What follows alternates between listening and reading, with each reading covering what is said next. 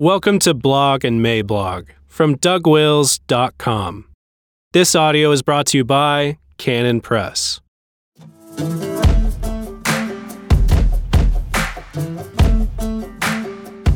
On leaving a church over masks, September 3rd, 2020.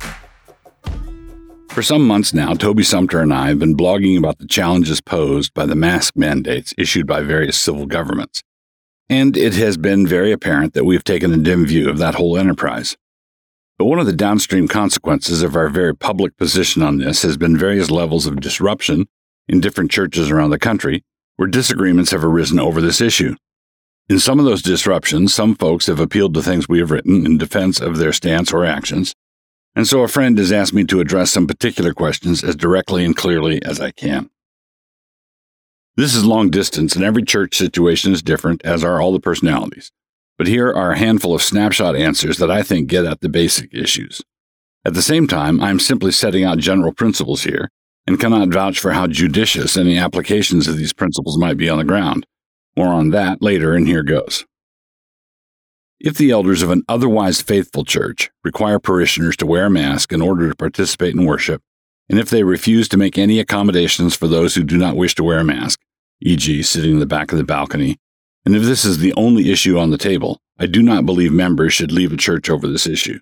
I believe that to leave over this issue only would be foolish and unwise. If someone has left a church under these circumstances, and if the only reason for doing so was this issue of masking, then I believe it would be proper for them to return to the church in order to be reconciled to their elders.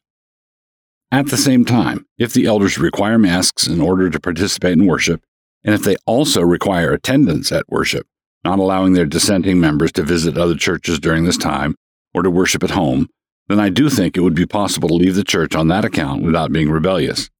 This is because the issue of mask wearing in worship really is a matter of conscience for many, and such a decision by the elders would leave absolutely no room for conscience. Under such circumstances, a member could then leave without sinning. But in such a case, the reason for leaving would not be the mask thing, but rather the fact that the elders responded to such cases of conscience in an authoritarian manner, leaving the individual concerned with no real options. This is not how cases of conscience are handled in the New Testament. Leaving a church is not synonymous with rebelling against that church. If it is lawful to leave a church because it is a 45-minute drive to get there, and a new church was just planted 10 minutes in the other direction, then it should also be lawful to leave a church because you and the elders are no longer of the same mind. Changing churches is not to be identified with schism. Some people change churches without schism, while others remain in the same sanctuary in the most schismatic manner possible.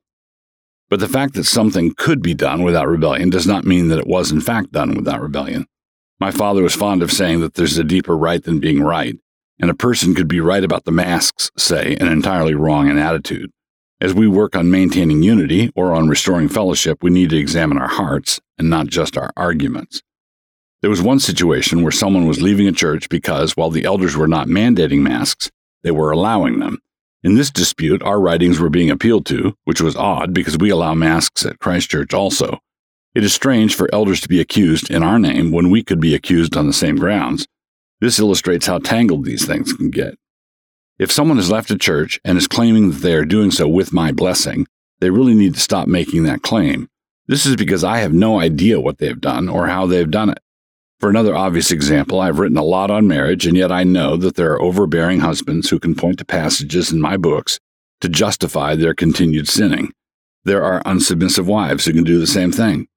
I set out principles that I believe are biblical, and yet a host of problems can still creep into the application. If a church used to be okay, but there's been a visible slow drift leftward over the years, with various danger signs and evidence, and the members have consequently considered leaving before all this, and then the elders imposed a masking mandate, leaving can and should be a real option. But this departure would be for a cluster of weightier reasons and not because of the last straw. But leaving a church must be done well, and the people leaving need to be eager to answer to God for two things, both the noun and the adverb. What did they do, and what was their manner in doing it?